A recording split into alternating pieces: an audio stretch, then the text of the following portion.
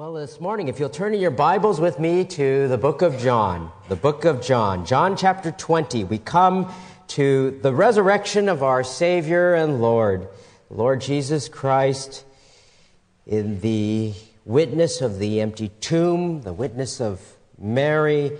As we look at this account, we come to the highlight of the text here, the book in his resurrection.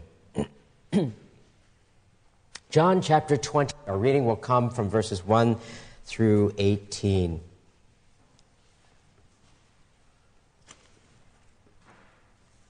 John chapter 20, verses 1 through 18, and the text of Scripture reads, Now on the first day of the week, Mary Magdalene came early to the tomb while it was still dark, and saw the stone already taken away from the tomb. So she ran and came to Simon Peter and to the other disciple whom Jesus loved, and said to them, They have taken away the Lord out of the tomb, and we do not know where they have laid him. So Peter and the other disciple went forth, and they were going to the tomb. The two were running together, and the other disciple ran ahead faster than Peter and came to the tomb first. And stooping and looking in, he saw the linen wrappings lying there, but he did not go in. And so Simon Peter also came, following him, and entered the tomb. And he saw the linen wrappings lying there, and the face cloth which had been on his head, not lying with the linen wrappings, but rolled up in a place by itself. So the other disciple who had first come to the tomb then entered, and he saw and believed. For as yet they did not understand the scripture that he must rise again from the dead. So the disciples went away again to their own homes. But Mary was standing outside the tomb weeping. And so as she wept, she stooped and looked into the tomb, and she saw two angels in white sitting, one at the head and one at the feet, where the body of Jesus had been lying. And they said to her, Woman, why are you weeping? She said to them, Because they have taken away my Lord, and I do not know where they have laid him. When she had said this, she turned around and saw Jesus standing there and did not know it was Jesus. Jesus said to her, Woman, why are you weeping? Whom are you seeking?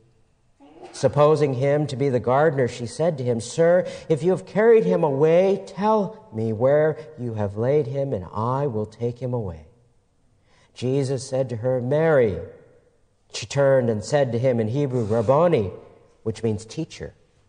Jesus said to her, Stop clinging to me, for I have not yet ascended to the Father, but go to my brethren and say to them, I ascend to my Father and to your Father, and my God and your God. Mary Magdalene came, announcing to the disciples, I have seen the Lord, that he had said these things to her. Let's bow together in a word of prayer. Father, we give you thanks for your precious word, for your word is eternal and endures forever. Your word is true, precious, and we give you thanks. Open the eyes of our heart, illumine our minds, and grant to us understanding, that we might treasure these truths for your glory and your name's sake. In Jesus' name, amen. Well, 2 weeks ago, if you had left the worship service early before it ended in order to catch the opening kickoff of the game, well, you missed something. You missed the Lord turning on the lights at the end of the Via Dolorosa as it was playing. And then you were subjected to 3.5 quarters of terrible play. It was awful. Disheartening, discouraging, downright miserable, all the way up until the fourth quarter. We were down 19-7 until the last 4 minutes of the game. So discouraging, so depressing, that some fans even left CenturyLink Field. Of course, they didn't let people back in, so they were abandoned outside as people were cheering away. I know people who didn't watch the end of the game. People went upstairs and thought it was all over. They had just given up. Give it in. But as it turns out, as all of you probably know, in that last 4 minutes of the game plus overtime, perhaps one of the greatest greatest games in Seattle's football history had been played, according to Sports Talk Radio. Seemed as if everything that was unlikely to happen, well, it happened. A fake field goal touchdown to a second touchdown to recovering that onside kick to the 2-point conversion that we would have never expected to have succeeded. Went into overtime where we won the coin toss and then a pass, game-winning pass to the touchdown. It was a thrilling game for all who saw it. It was a very thrilling game. So exciting, people just went outside just to yell. Out in the street at nobody. After yelling at an inanimate object that has a bunch of pictures on it. Nearly hopeless. Really depressing throughout much of the game. Till the last 4 minutes. To the thrill of victory. And you have never yelled like you did 2 weeks ago. And in the days to follow, that's everything everybody talked about. Even at Costco, when you go to Issaquah there, they have this looping thing where they play on a big screen TV when you first walk in the last 4 minutes, and gobs of people just stand and watch in amazement. I've watched it twice myself. Over and over again. Somebody must have recorded on a DVR. You know, last time a game was recorded, I asked, did anybody have it recorded or not? You know, get it on tape? They look at me, tape? I still use a VHS. I don't know what DVR is like. But I was just listening to people. Even when I went to get my blood drawn this past week, you know, there they are. Where they draw blood. Go Hawks! And they're talking about it. I went to breakfast with somebody at the 12th Street Cafe. Jerseys all over the place. And I'm sure when you went to your classes, you went to your coworkers at work, your neighbors, your friends, people who said, was that you yelling outside? They were just talking about the Seahawks. The talk of the city is, did you see that game? Can you believe it? We are in the Super Bowl. So you might be able to imagine the emotions that you went through as you watched in utter despair, disillusionment. You can imagine what the disciples had felt like in a small way. For their 3 entire years, they pinned their hopes, they pinned their dreams, they pinned their future on the Lord Jesus Christ, that Jesus was the one, the Messiah, who would overthrow Rome, who would set up an earthly kingdom, who would reestablish Israel, the one who would come to fulfill their vision of what the Messiah was going to do. They saw it all melt away. A week earlier, he had been lauded as he came into Jerusalem with palm branches, with people singing, with clothing that was thrown onto the road as he rode into Jerusalem on a donkey. And in 1 week, they saw their dreams nailed to a cross, beaten and stripped. Jesus, to them, had died. Didn't matter at whose hands. He was gone. There was no thought that Jesus was going to rise from the dead, not from the disciples. They had what? They had scattered. They ran away. It was a member of the Sanhedrin, you remember? A member of the Sanhedrin, the ruling body of the Jews, and the highest position of leadership, Joseph of Arimathea, who boldly walked past his peers, I'm sure, to their chagrin, and asked Pilate, who was sore for being manipulated by the Jews, he asked Pilate for the body of Christ. He washed the body after taking it down from the cross, as would be customary. And he, along with Nicodemus, wrapped that corpse, placed spices, pounds of spices on his body, enough that would honor a king, in order to mitigate the smell of a decaying corpse which they anticipated. They prepared the body for burial, and everyone who loved Jesus, to them, that was it. That was the end. There was no hope. But today's text, as we see here, as we read this account, the text and the testimony of the empty tomb, the testimony of Mary, revive the hope that because the tomb was empty, we have a risen Savior. It was all a part of John's gospel to bring us to this point, to show us that Jesus is the Messiah, that he is the Son of God, and that he is a risen Savior. He provides for us the hope, as there are witnesses to his resurrection, witnesses of a risen Savior, the empty tomb, and of Mary. So we look at these two witnesses here in this particular text. As they come, having been discouraged and disillusioned, really all of their hopes and dreams have been shattered at this point. The witness of the empty tomb, in verses 1 through 10. It is the empty tomb that is the witness, the testimony of the risen Savior. Mary Magdalene, it says here in the text, came early in the morning to the tomb. And the other Gospels, all of the Gospels have something to say about the risen Savior here. The other Gospels fill in the picture for us. They tell us that there were other women who also came tagging along, sort of perhaps after she came, but they were there. Mark 16:1 tells us that another person who was there was Salome, who was also there. And Luke 24:10 tells us, now there were Mary Magdalene and Joanna and Mary, the mother of James, also the other women with them were telling these things to the apostles. There were other women, in addition to the four that were named. There were a number of women. The number of women who were there in the Gospel of Mark, as they had brought spices as well to anoint the body of Jesus. They had brought spices with the full expectation that they would see a decaying corpse after 2 days. They would put spices on them to subdue the smell of a decaying body. There was no thought of a resurrected Jesus, but out of love for the Savior, they came. I don't know if you've ever noticed, but even though the disciples are often in the forefront of the Gospels, there are always this group of faithful women who followed the Lord Jesus, who ministered to him and demonstrated their love throughout the Gospels. There was always this group of faithful women who were there. They're mentioned to be there when he was crucified. In Matthew 27:61, it indicates that Mary Magdalene and the other Mary were there, opposite the grave, when he was placed there.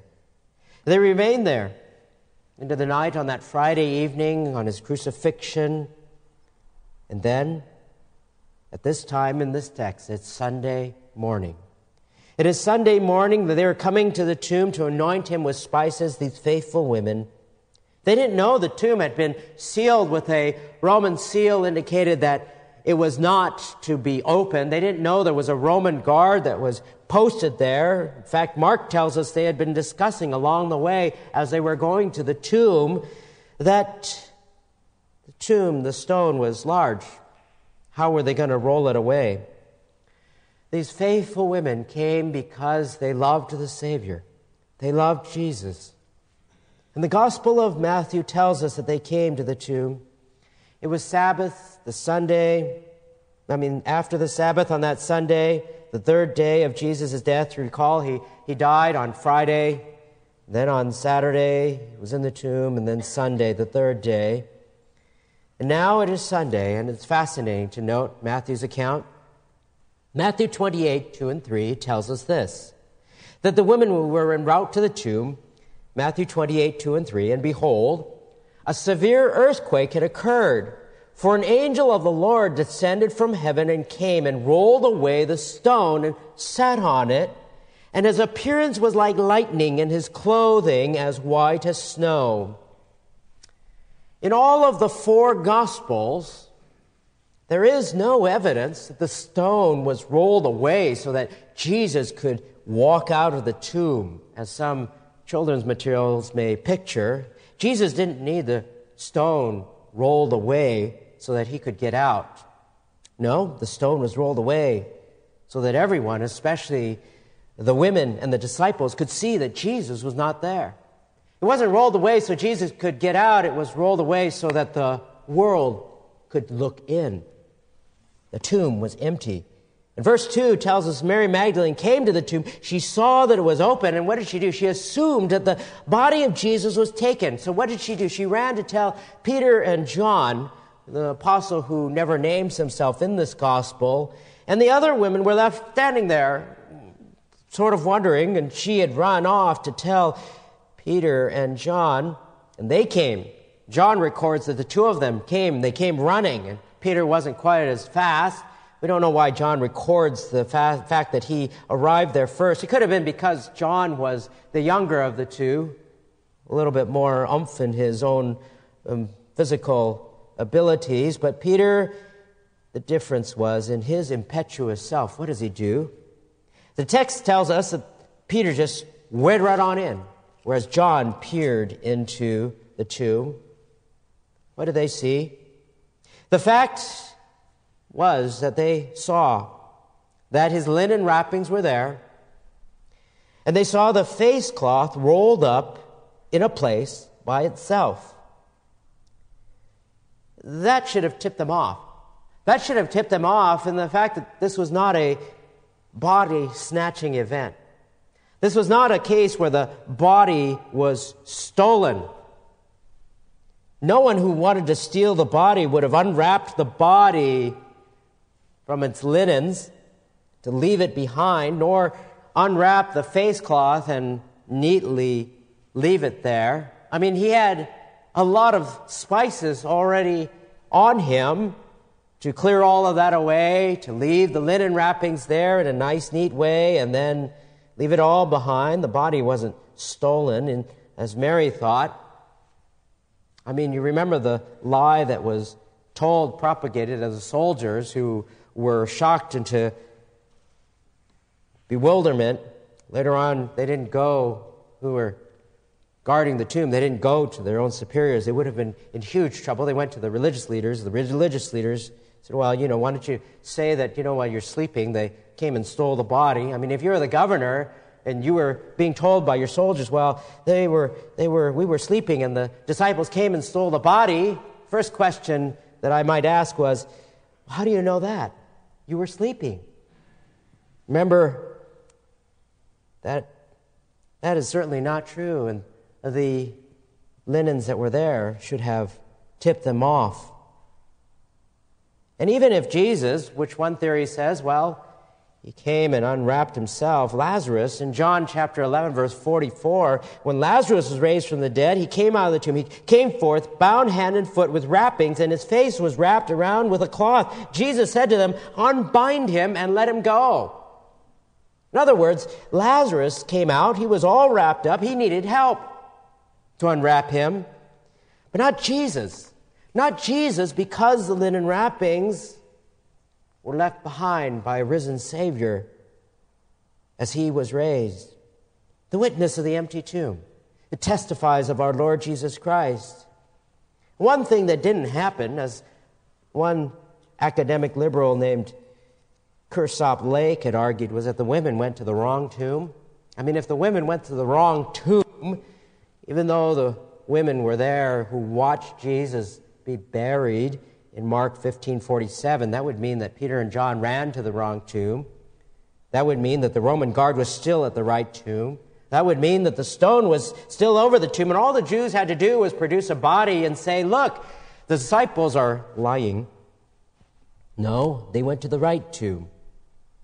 The Bible tells us in verse 8, the other disciple who had come first to the tomb then also entered. That's John. He saw and believed.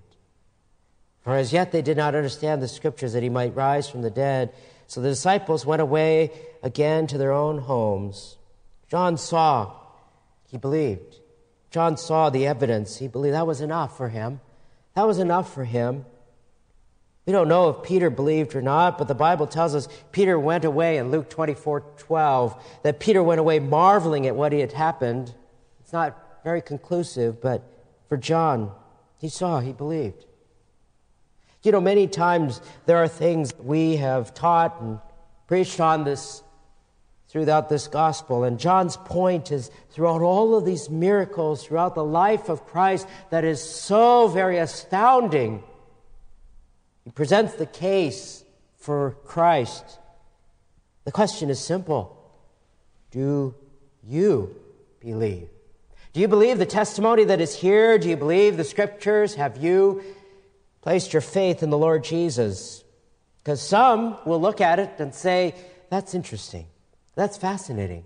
They love to learn. They think it's a good and noble thing to learn, but they don't believe. They've never trusted in Christ. The question is, do you believe?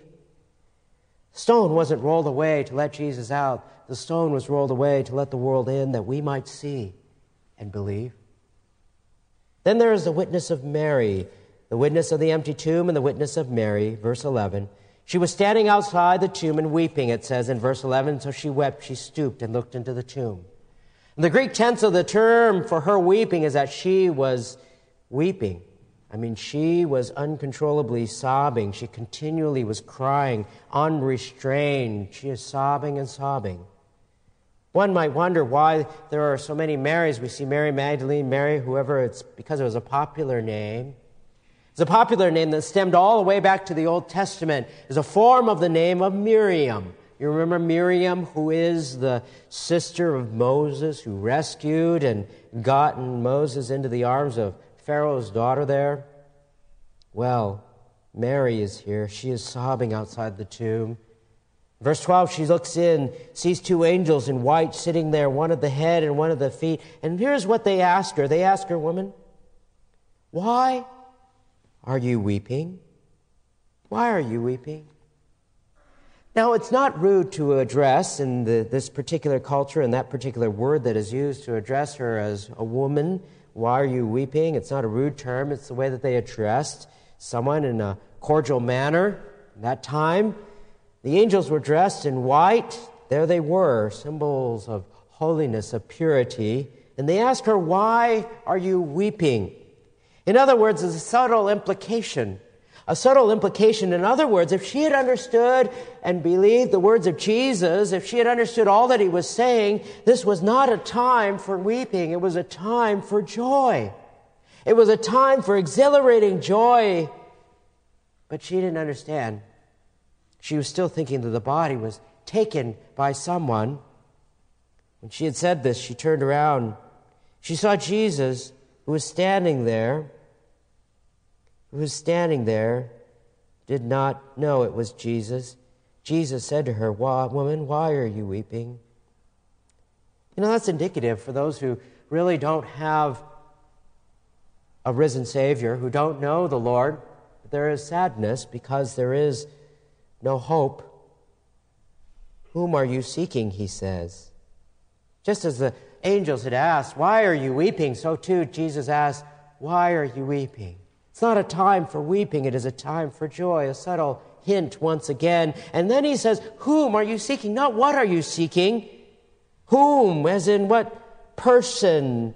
You're not seeking a body, but a person. But supposing him to be a gardener, she says to him, sir, if you've carried him away, tell me where you have laid him, and I will take him away.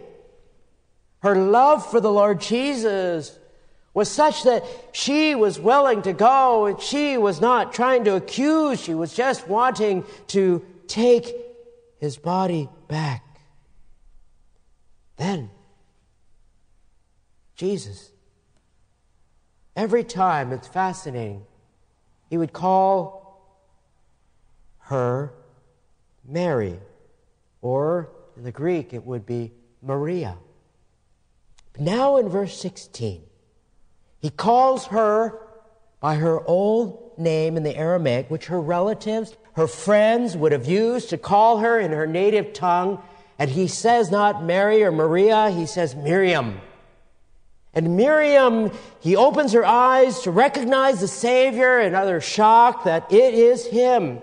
And in joy, she says Rabboni, which is a form of a formal word used of a rabbi, honorable of supreme reverence for the Savior as she recognizes who she is. That title was given very, very seldomly, given to Gamaliel, but often used in the scriptures in reference to God.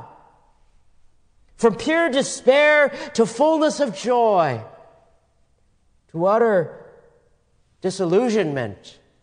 Just hours earlier, uncontrollably sobbing in desperation, she, in shock and exhilaration because Jesus is alive, has joy.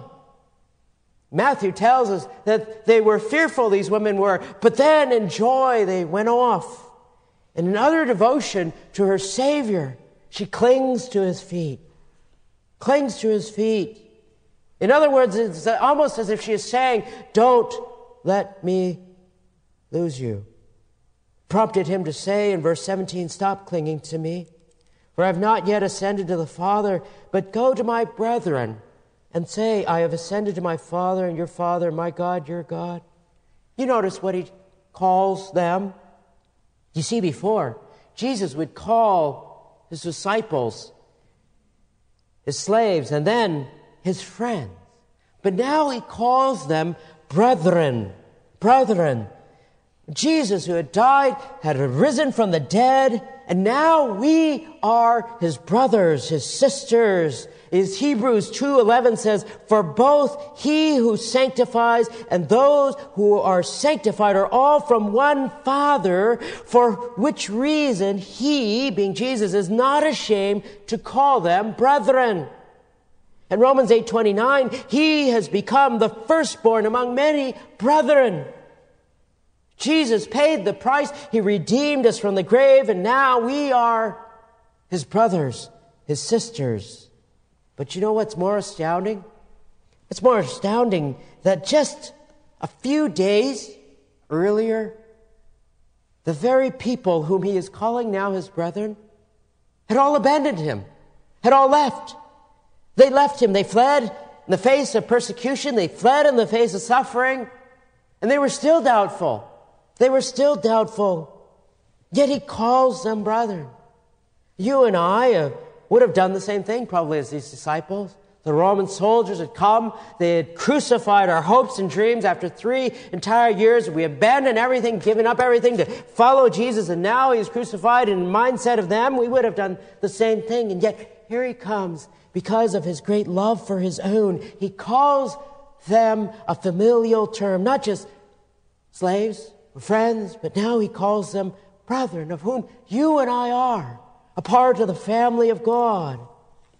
The extent that Christ loves us despite how undeserving we are, how utterly undeserving we would be, who rebelled against Christ. Yet he calls us brothers and sisters. The message that Mary was to bring, send to my Father and your Father and my God and your God.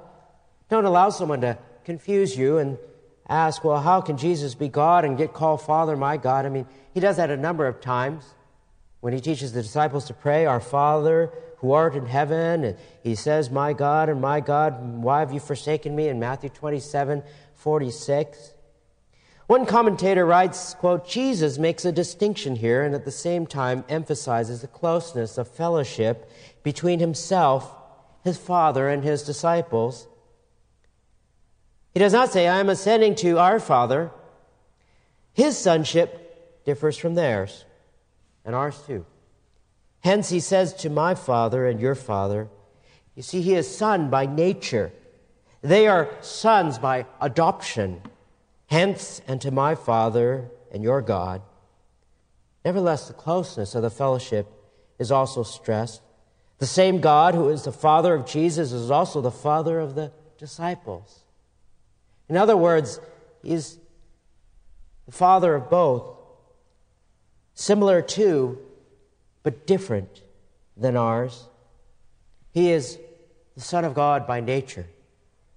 We are sons, daughters of God by adoption. And yet, the inheritance is shared. He calls us by a familial term. He calls his disciples brethren, yet undeserving, yet even if they had abandoned and ran away in fear. Mary Magdalene came to the disciples, verse 18, I've seen the Lord and that he has said these things to her. She witnesses of his resurrection, the witness of the empty tomb, the witness of Mary, of the risen Savior, the resurrection of the Lord Jesus Christ. The resurrection is the cornerstone of our Christian faith. You realize that? The resurrection of the Lord Jesus Christ is the cornerstone. Paul says in 1 Corinthians 15:13, But if there is no resurrection, he says, of the dead, not even Christ has been raised. And if Christ has not been raised, then our preaching is in vain. Your faith also is in vain. No resurrection, there's no hope. Because of the resurrection, we have life. Do you know the first sermon that was ever preached in the book of Acts? In Acts chapter 2, deals with the resurrection as core emphasis. Then it becomes a theme throughout the book of Acts. A theme that Peter preaches on not only in Acts chapter 2, but in Acts chapter 4, in Acts chapter 10. Stephen preached and included the resurrection in Acts chapter 7. And Philip in Acts chapter 8. And Paul brings out the resurrection in chapter 9 and chapter 13 and chapter 28. And then throughout the epistles in Romans, it says Christ was raised up from the dead by the glory of the Father. In 1 Corinthians, it says he rose again the third day according to the Scriptures. And in 2 Corinthians, that he was raised up. He being raised up shall raise us up also. Philippians 3:10, that I might know him and the power of his resurrection. The resurrection is the core of the gospel, because without it, we have no life, no hope, and it validates all that Jesus said and did, as John has written to us here, proclaiming that he is the Messiah, that he is the Christ. These two witnesses in the evidences that here are found to tell us that Jesus is the Savior. Professor Thomas Arnold, who wrote a 3-volume history of Rome and has chaired the modern history department at Oxford, writes, the evidence of our Lord's life and death and resurrection may be, as often has been shown to be, satisfactory. It is good according to the common rules for distinguishing good evidence from bad. Thousands and tens of thousands of persons have gone through it piece by piece, as carefully as a judge summing up a most important cause. I myself have done it many times, not to persuade others, but to satisfy myself. I've been used for many years to study the histories of other times and examine and weigh the evidence for those who have written about them. And I know of no one fact in the history of mankind which has proved better and fuller evidence than the great sign which God has given us, that Christ died and rose again from the dead. You know, there's a testimony of the impact of the resurrection by a man named Nard Pugyal. He lived in a village, and he writes this as a testimony. Quote, when I was about 6, a tall, pale white man stumbled into my home village in Dibagat, in the northern jungles of the Philippine islands of Luzon. The man didn't speak our language, so our elders asked him the best they knew how, why are you here? I've come to learn your language, he said. I'd like to write it down and then give you God's word in your language. We started teaching this man, Dick Rowe, our language. Maybe his God could free us from the spirits. When I was about 13, Dick had to return to the United States to raise support for his ministry. Before he left, he translated the Gospel of Mark and gave me a copy. Sitting on top of a rock, I read the Gospel of Mark in my heart language. It felt like I was actually there, seeing the characters. The further I read, the more distressed I felt. A mob of people came to get Jesus out of the Garden of Gethsemane. What did he do wrong? They accused him of all kinds of false things. They mocked him, spit on him, beat him, and took him before Pilate. Then came the scourge and the crown of thorns. It was excruciating to read that they forced him to carry a wooden cross and nail him to it.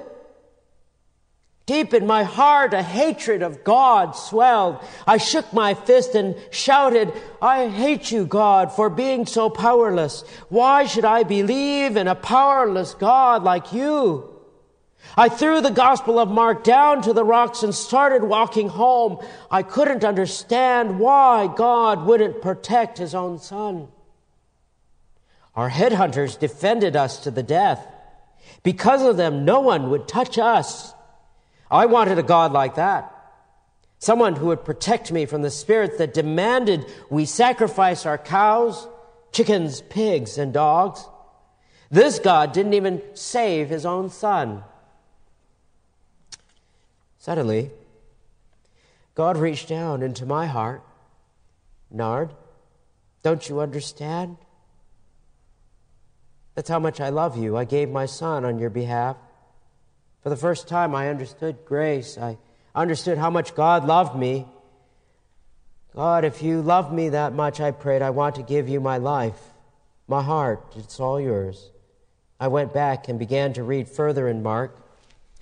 I read that Jesus rose from the grave on the third day. Nobody in all of Dibbagat, nobody from among the Yisnak people had ever risen from the grave.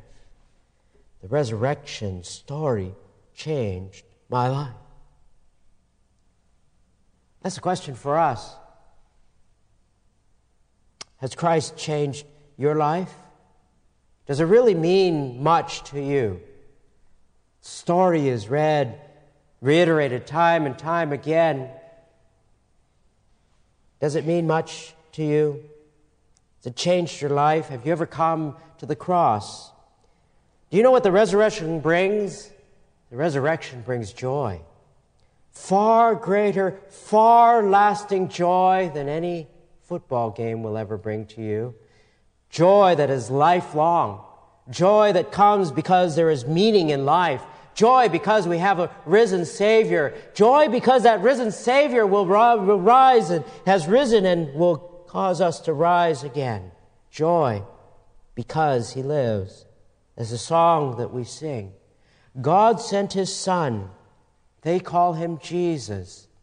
He came to love, heal, and forgive. He lived and died to buy my pardon. An empty grave is there to prove my Savior lives. How sweet to hold a newborn baby and feel the pride and joy he gives. But greater still, the calm assurance this child can face uncertain days because he lives. Because he lives, I can face tomorrow. Because he lives, all fear is gone. Because he lives, he holds the future. And life is worth the living. Just because he lives. Let's pray.